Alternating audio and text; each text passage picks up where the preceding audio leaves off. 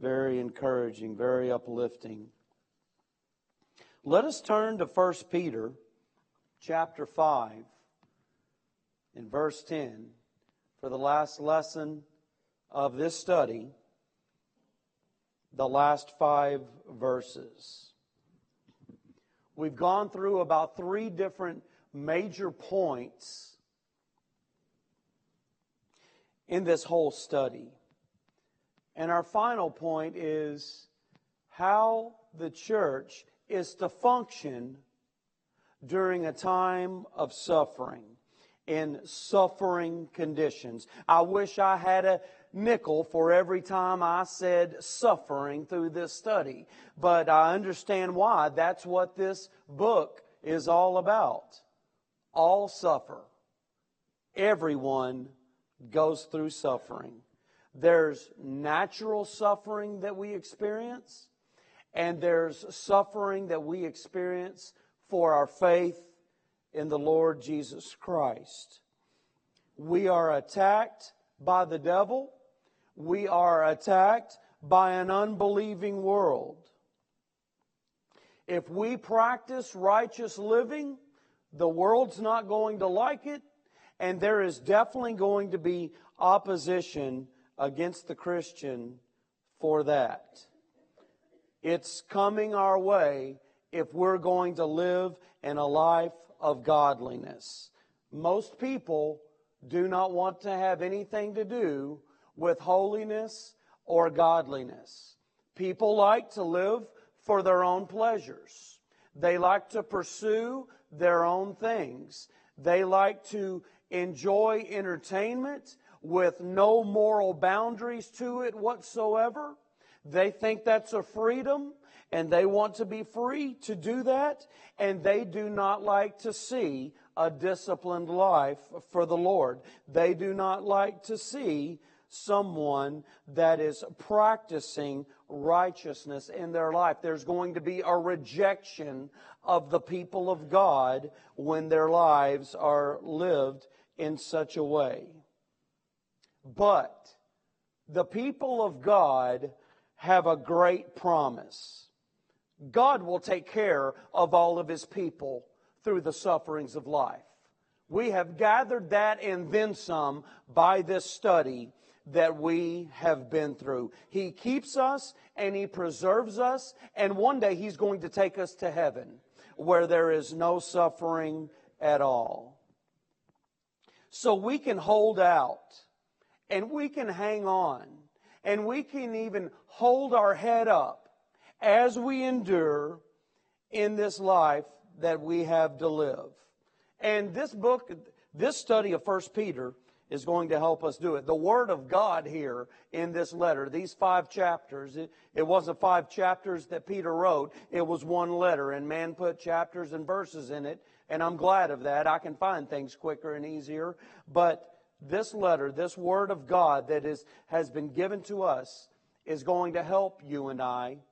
I taught this book several years ago, and this study has been completely different. I've listened to Pastor Stone too many times say, I didn't even look at my old notes of that study before, and I did this time. I didn't even look at it, and this study has impacted me. I'm not saying the teaching, but the Word of God, and as God has taught me through study, it has helped me in my life.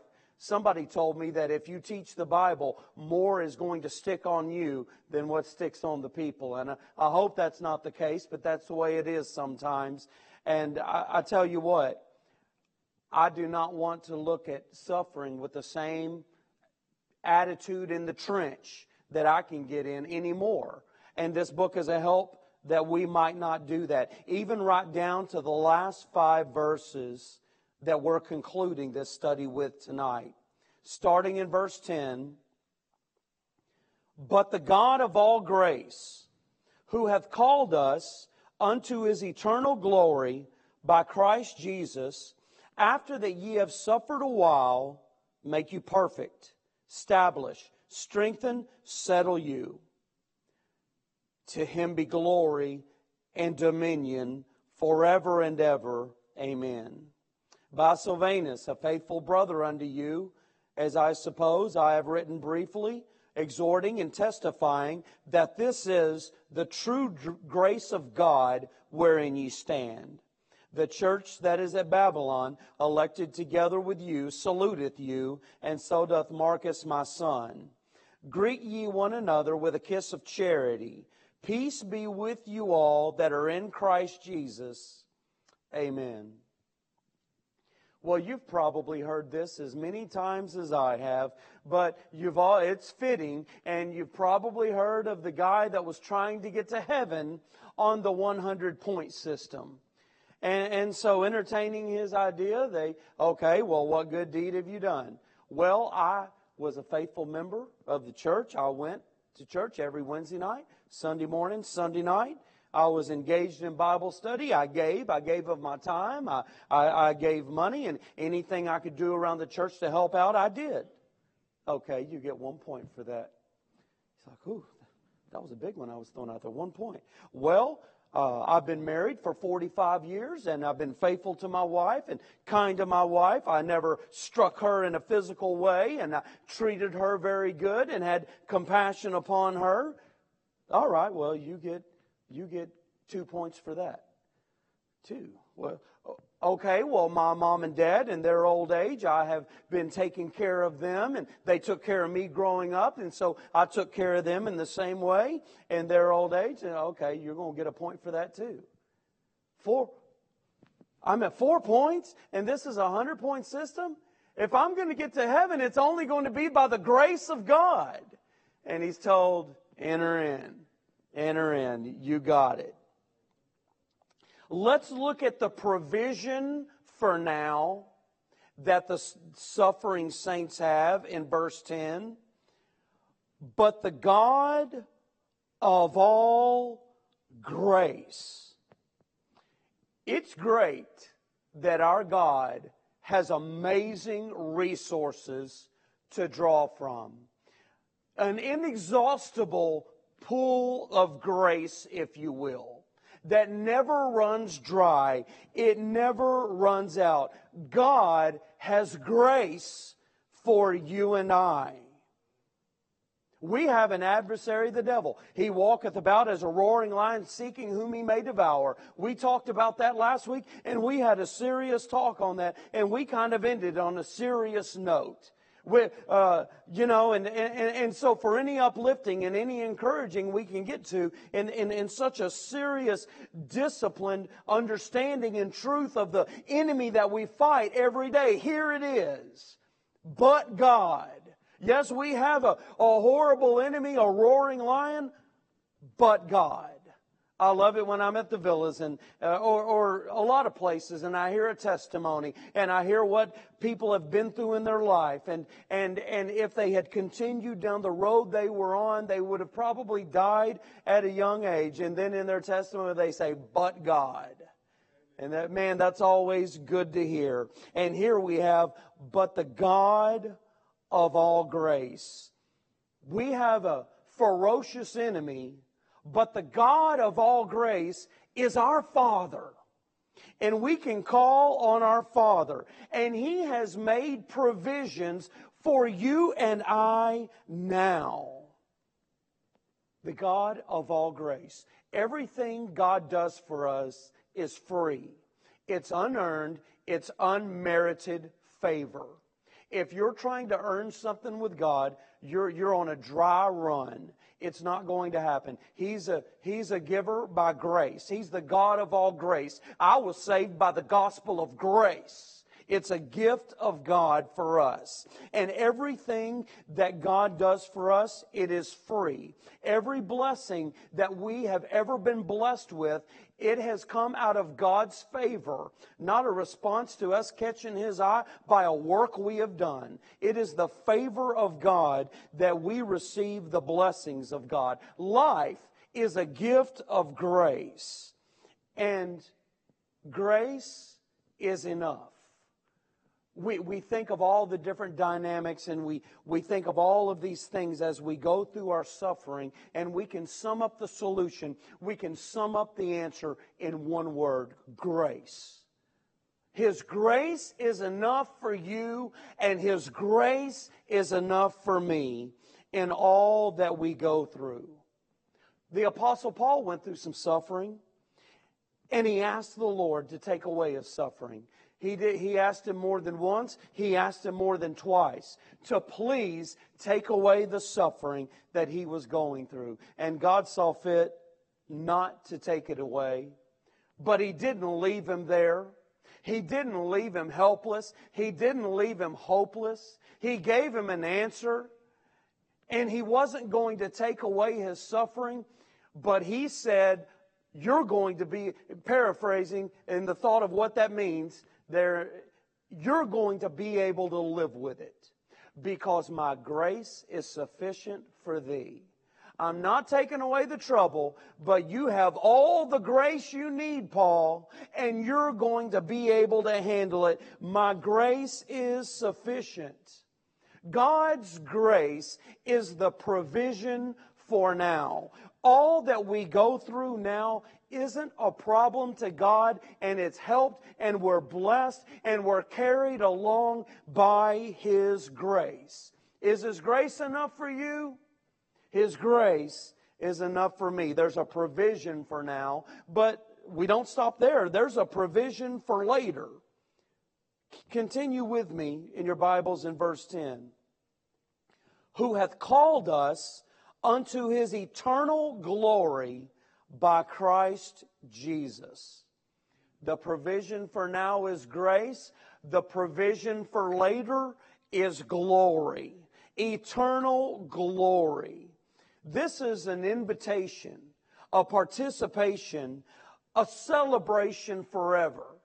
And all are invited to it. People don't like the word invited sometimes. But that's within what that word called means. We're called, and God calls all to this invitation of celebration with Him. God wants everyone in heaven with Him. God wants everyone to be free from sin, free from their burdens, free from death, free from disease. He wants to free everyone for eternity. He wants to give them eternal life. He'd have all to worship and to praise Him continually forever in heaven. That's what everyone's called to. Everyone's called to receive Jesus Christ as their Savior. And to have this hope, have this provision for later, the eternal glory of God. But not everyone's going to be able to be there. And it's not because God didn't choose them. God chooses to save all. But people choose not to be saved and not to trust Christ as their Savior. I tell you what, I'm going to be there. And those of you in Christ, you're going to be there. Your eternal glory is just ahead for you and I. We're going to be in glory with Jesus Christ and our loved ones for eternity. And we're going to worship Him and we're going to serve Him all the time. Praise God. Praise God that He's committed Himself to those who have trusted Him. He's committed Himself to keep and to preserve His children for eternal glory, to worship and to praise Him, to be out of the presence of sin. Hell is shunned by the people of God. The people of God are going to be with God for eternity. He's taking the believer to glory. And grace is going to keep the sufferer in this life and get us there. And He has conveyed grace. He has called us to glory. And He has it prepared for the child of God. There's a provision now. There's a provision for later. And there's pain for a moment. We're still in verse 10. After that ye have suffered a while, make you perfect, establish, strengthen, settle you. If you haven't caught anything yet, here's something right here. The way God is going to preserve and to keep His children for glory through suffering is by suffering. God is using our suffering. He's using our suffering to do something in our lives that He wouldn't do any other way. It's the suffering that is that special ingredient that in the molding process, if He's the potter and we're the clay and He's molding us, you got to add a little water every now and then to make the clay more pliable. And our troubled waters, God is using. He's using to mold us and to make us something through suffering, by suffering. Notice what it says here. After that, ye have suffered for a while. Look how He's going to perfect us. Look how He's going to establish us. Look how He's going to settle us. After that, He is going to use the evil that we undergo and the afflictions that we experience. God is going to start making us what we ought to be by the suffering that we go through in life. You know, the moment we're saved, we are something. We are forgiven. We are a child of God. We are a citizen of heaven the moment we're saved. But God forbid we only think about what we are, because we are undone as we are and we are not finished. There is something we are going to be. God is making us something more and more than what we are every day. I do thank God I'm not what I was, but I know I'm not everything I ought to be. But God is working on that, and He's using a lot of things to do that. And one thing He's using is the difficulties that you and I go through. We shouldn't just think about what we are, but what shall we become? How shall we become what we ought to become? Well, you might guess by salvation. By salvation, we're going to become what we ought to become. By sanctification, we're going to become what we ought to become. By the Scriptures, we are. By suffering, by supplication, and by suffering. It's that ingredient of suffering that God is using as the potter, and He's molding something particular into us in a certain way. Jonathan and I were building a fence a while back. Nolan, can you imagine me building a fence with Jonathan Vercher? Just as entertaining as you might guess. I'm over here with the 4x4s and the pickets, and I put John on the cement in a bucket and some water and mix the cement up. And he's got a lot of water in that bucket. And the reason why, it was real easy to mix that way. I was like, well, that's not going to get it done, though. And I think about him and his dad and the way they cook and stuff. So I said, here it is, Jonathan. Just like with stuff you mix up in the kitchen, peanut butter consistency. Give me peanut butter consistency for the cement. I mean, it needs to be just right. It can't be too much water, and it can't be too little. You know, God's monitoring the suffering in our lives. He is using a certain amount of it. He's allowing a certain amount, and it's a different amount for you and I for different reasons maybe, but it's a particular ingredient in the molding of our lives. And we can trust what He's up to. And we can trust what He's promising that He is doing. There is pain for a moment, but God is very precise with it. He's making adjustments in us by way of suffering and making us more like Christ. He's making adjustments in our character. And He wouldn't do it any other way in this particular facet than with the sufferings that we face. He's doing a mighty thing in these things. If we'll trust Him, and if we love Him, all things are going to work out for good. The why and the bitterness, that's never going to work out. But if we'll trust Him, He's going to work all things out for good. No one else can do it like Him. He'll lay out all the parts as they should be, and He will set us in place. He will set us, He will reset us in place, and He'll keep us close to Him. If we'll stay close to Him. If we'll want Him. If we'll walk with Him. He'll keep us close. And He'll be working out His will through the sufferings that we face. He's working in us through sufferings to do many things. One thing He's doing is He's making us immovable. He wants to make us to stand strong. Man was out at sea. It was told like a true story. He was out at sea on his boat, and his boat crashed. He fell out of his boat, and the wind was crazy. The waves were crashing, and the boat couldn't be found. The man wasn't found for 48 hours. They decided to go out again, and they go out looking for him. And there they find him. He's on this giant rock.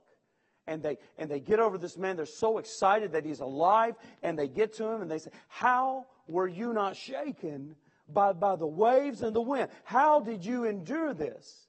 He said, "I was shaken by the waves and the wind, but the rock wasn't. And I'm on the rock." And you and I, as we go through our things in life, to stand on Christ, that is what He's doing in us. He is making us stable. He is establishing you and I to be able to stand. No matter how great the temptation, no matter how great the attack of the devil, God's working through our suffering to make you and I immovable. Immovable. Endowed with strength that only God can give. He's making us strong. Suffering, it doesn't settle our nerves and it doesn't calm our fears.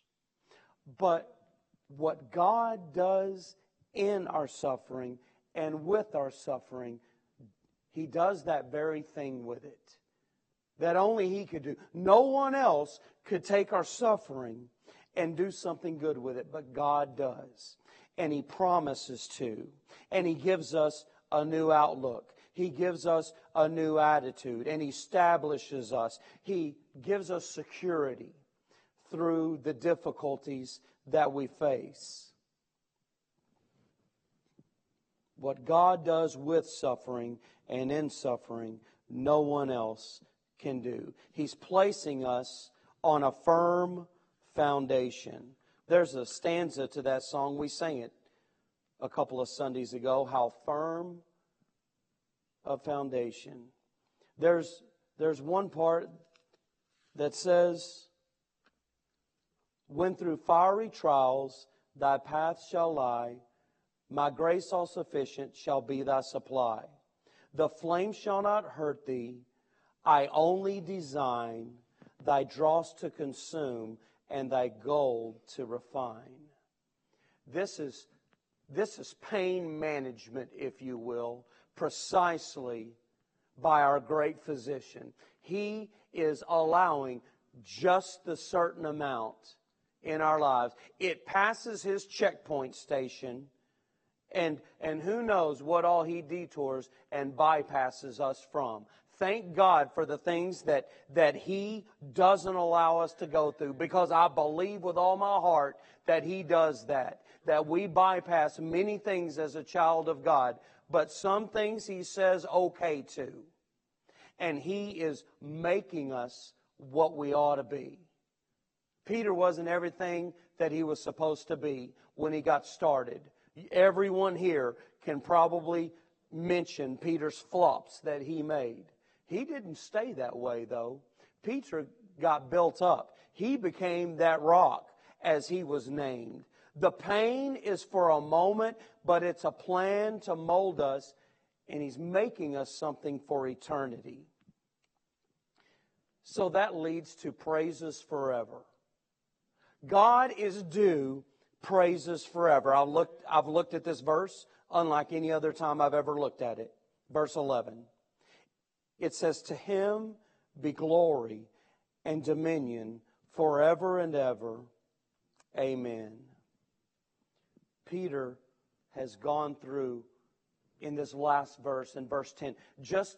He broke forth in several synonyms. These words are so closely related as he just kind of went on a rant here. The emotion, you would have to say, is getting high when he's talking about our suffering for a while. And then he says to make you perfect, to establish, to strengthen, to settle you. Those words establish and settle, they are extremely closely related. And he just kind of went on and on there for a moment. And it's building up to an outbursting moment of praise to God.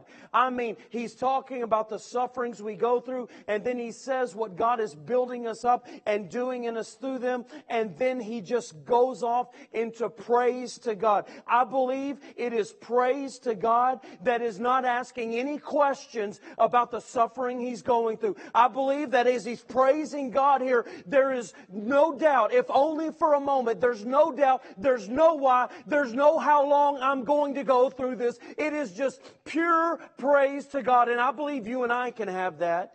If it's just a moment of it here and there, I believe as you and I meditate on this word and we consider God's truth, that there might be some pure praise given to Him, and not the question off on the side, and not how long off on the side, and why me, Lord, or why this. I believe that this is a moment that God had Peter in, where it was just pure praise to Him, even while he's suffering, even in his dark moment, even as he's so heavily burdened for the scattered saints that had just lost everything, and he had heaviness upon him for them, as God's given him the duty of writing to them. And he just stopped and praised Him. Praise Him forever. God is worthy. He's worthy of all our praise. Our God, who allows us to suffer for His holy, righteous reasons in heaven, He's worthy of all our praises. He's worthy of praise forever for assuring us of salvation in spite of our sins, for perfecting, establishing, strengthening, and settling us. He's worthy of praises forever, because no enemy will ever be able to stand against Him. He's the victor over all. He's worthy of praise for this. He's glorious and He's sovereign, and we can rest in Him. We can rest in complete expectation of the fact that we are secure in Him no matter what. Will you let that overwhelm you during a time of overwhelming suffering? This is where Peter ends it. It's the finale of the instructions of suffering, and he gives just the ultimate pure praise to God. To Him be glory and dominion forever and ever. We think of our suffering we go through, but our God, He is all-powerful. He's the greatest authority. There was no one higher than our God. He's the most amazing thing for us. And He's worthy of our praises. He's worthy of our praises always. And as that seems to end the instruction, we go into the closing salutations, but there's still something here. There's still something here in this. As we go through verses 12 and 13, we see the people at the time. First, we see Silvanus, Silas. Peter has completed these instructions, but now there's something for the suffering saints that encourages them, as Silas sends a word of well wishes, a word of encouragement to them. You know, some people have such a life, and God gives them such a life, and they go through so many things that they're just a very special encouragement to someone who is going through a time of suffering. And Silas, he served with Peter. Silas was a great missionary. He was a tremendous example. He was a leader in the church. God used him as His mouthpiece in many cases. As we think about Silas, he was a prisoner of the Lord Jesus Christ. Literally, Silas spent time in prison for the sake of Jesus Christ. So you have someone who has had their own kind of suffering, and he's relating, and he doesn't just have sympathy, he has empathy, and he feels these scattered saints, and he sends well wishes to them. And sometimes there's nothing more encouraging than when God uses someone in a special way in our lives. And obviously Peter was used in a special way in his life. Peter himself was the one that had the privilege of recording this word that God inspired. All Scripture is given by inspiration of God. It wasn't Peter. He might have used Peter's fisherman personality and some things in it, but it was God's Word going through him. And he had the privilege to do this. He had the privilege for 5 chapters to share the grace of God for the suffering children of God. I mean, we went through it. We have an incorruptible inheritance, is what he shared with them. The salvation of the soul. He mentions that to encourage these Christians. The redemption of our soul. The ransom price that was paid. Peter talked about the second birth, that we have been born again.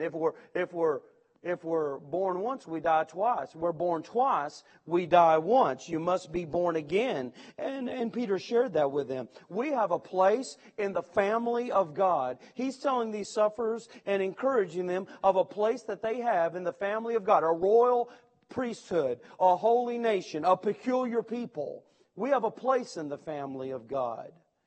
And by grace, Christ bore our sins on the tree. What a great thing to always remind the sufferer of, and he does, that Christ suffered for us. He's a victor over all of our enemies. And we've learned, and these Christians that we're written to learned, that we're privileged to live for Christ. There's suffering involved, and it's a privilege to live for the Lord Jesus Christ. We'll be exalted in due time, and we're kept and preserved for eternity. We are kept by the power of God through faith. I'm not going to try to keep my salvation. I couldn't try to keep it. That's not God's design. If it were us to keep it, we'd all lose it. But we're kept, Peter said, by the power of God through faith. Rest in that. Rest in that. Rest in that sufferer is what they're telling him here. You know, after what Peter has shared, we should never think the same in our suffering. I know we're going to have our moments, but we ought to have a moment like Peter did of praising Him forever, no matter what. The people at the time that wrote to him, not only Silas and Peter, but the church at Babylon. One church sending well wishes to another. One church that had been through a whole lot. This is the church at Rome, and there was some secrecy that had to take place because of the suffering they would go through, and they send well wishes. And then we have Marcus. This is John Mark. Peter calls him his son. He's calling him his son as in his son in the faith, a son in the ministry. The family of God becomes so close. Marcus was a relative to Barnabas. And he was going on the first missionary journey with Paul and Barnabas. And he did, and he hit a moment of weakness, and he backed out. And, he just fell off. And then all of a sudden, he's recommitted again. And he wants to go with them again. And Barnabas says yes, and Peter said no. And John Mark was so determined, he let them argue over him. Because he was committed, he was going to prove himself. John Mark fell off the horse, but he got back on.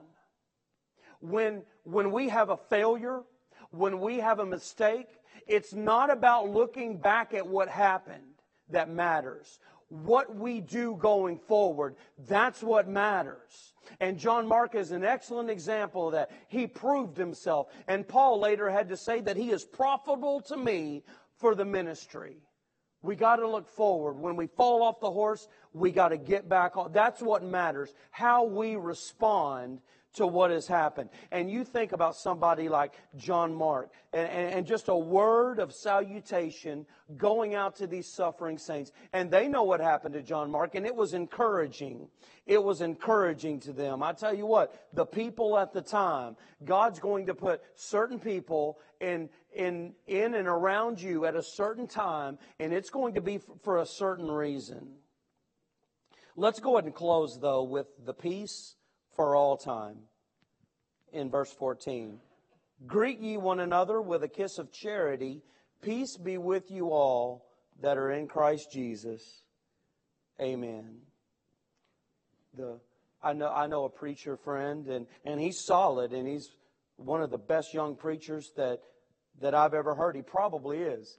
But he's thinking about bringing back the greeting one another with a holy kiss in church. And I'm like, well, you're on your own with that. But anyway, this is something that they used to do.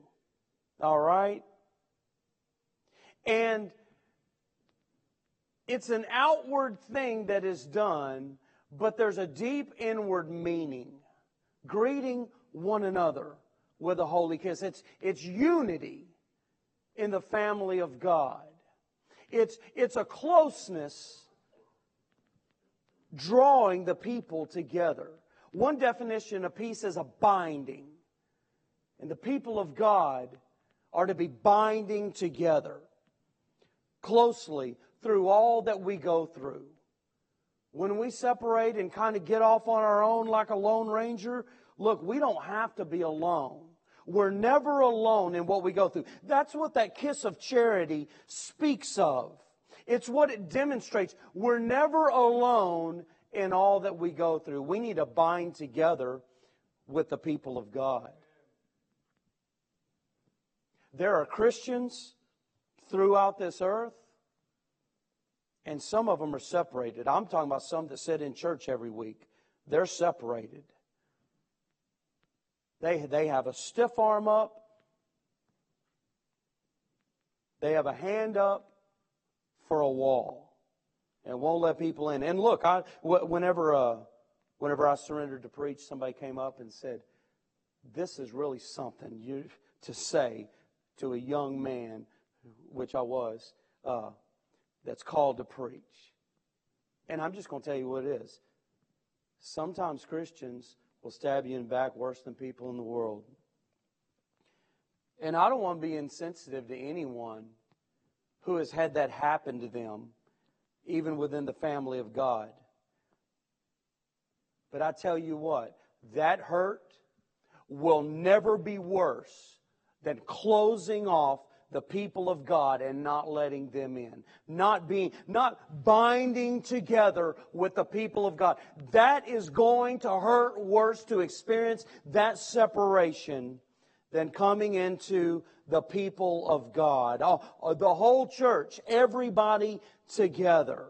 This is the desire that Peter had in the opening salutation. Peace be unto you. And it's what he expresses in well wishes for them in the end of this letter. It's in the beginning and the end, that they might bind together in their suffering one with another. Cling together, exhorting one another, and experiencing together the provision, the deliverance, the guidance, the encouragement, the strengthening, the sustaining of God's promises to His people. Peter began with a desire for peace and ends with peace. You know, there's a peace that's continual for the people of God. Philippians 4:7 talks about it. It's talking about the peace of God. The peace of God is for the people of God all the time. We need it. This is what He's desiring and expressing. But if we were to talk about peace with God, that's something totally different. That's something that happens in a moment. The peace of God is something we need continually as a Christian. Peace with God is how we become a Christian.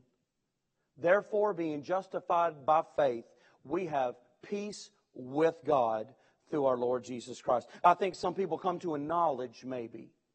You know, I think some people sometimes come to this grand discovery in their mind. They've been in a false denomination, or they have been in a false religion, and then when they hear about the things of God, they sometimes people want to think they're right because they're in the right place and they're hearing the right thing. But this is something personal that happens individually with every person that can experience the peace of God, that they make peace with God. We're born at enmity with God. We're born in hostility against God. We're born the enemies of God. And if you've never understood that, I don't know how you've ever been saved. If you understand tonight that you were a sinner, and that you needed Jesus Christ to save you from your sins so you wouldn't go to hell, and you've trusted in Jesus, you're saved. But if you don't understand that you're in place of the enemy of God before coming to Christ Jesus in a relationship, it hasn't happened for you. But if you're here tonight and you haven't personally yourself trusted Jesus to save you from your sins, you can't have any of this help through suffering. Talk about all alone. You're all alone, and we may think we deal with it on our own, but then there's something that comes along that'll just knock us off.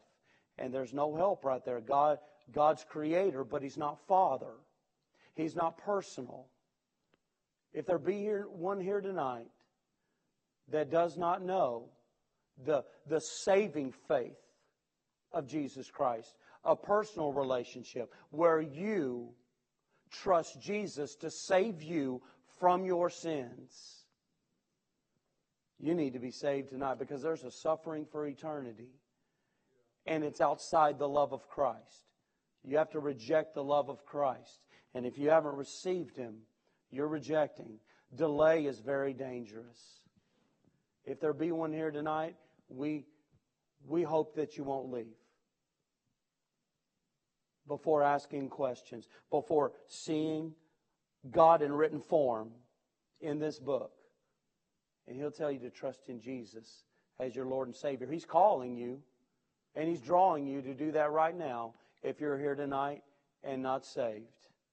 I hate for anyone to hear such glorious, comforting truth for the sufferer that God will give. God has free favor and His gift for the sufferer. But not if we die in our sins. He died for our sins. He wants to know you personally. We're going to pray. We're going to go to the Lord in a word of prayer, and nobody's leaving really quick. They'll be around. People will be around. You be saved tonight if you're not saved. Brother Ray, would you close us in prayer?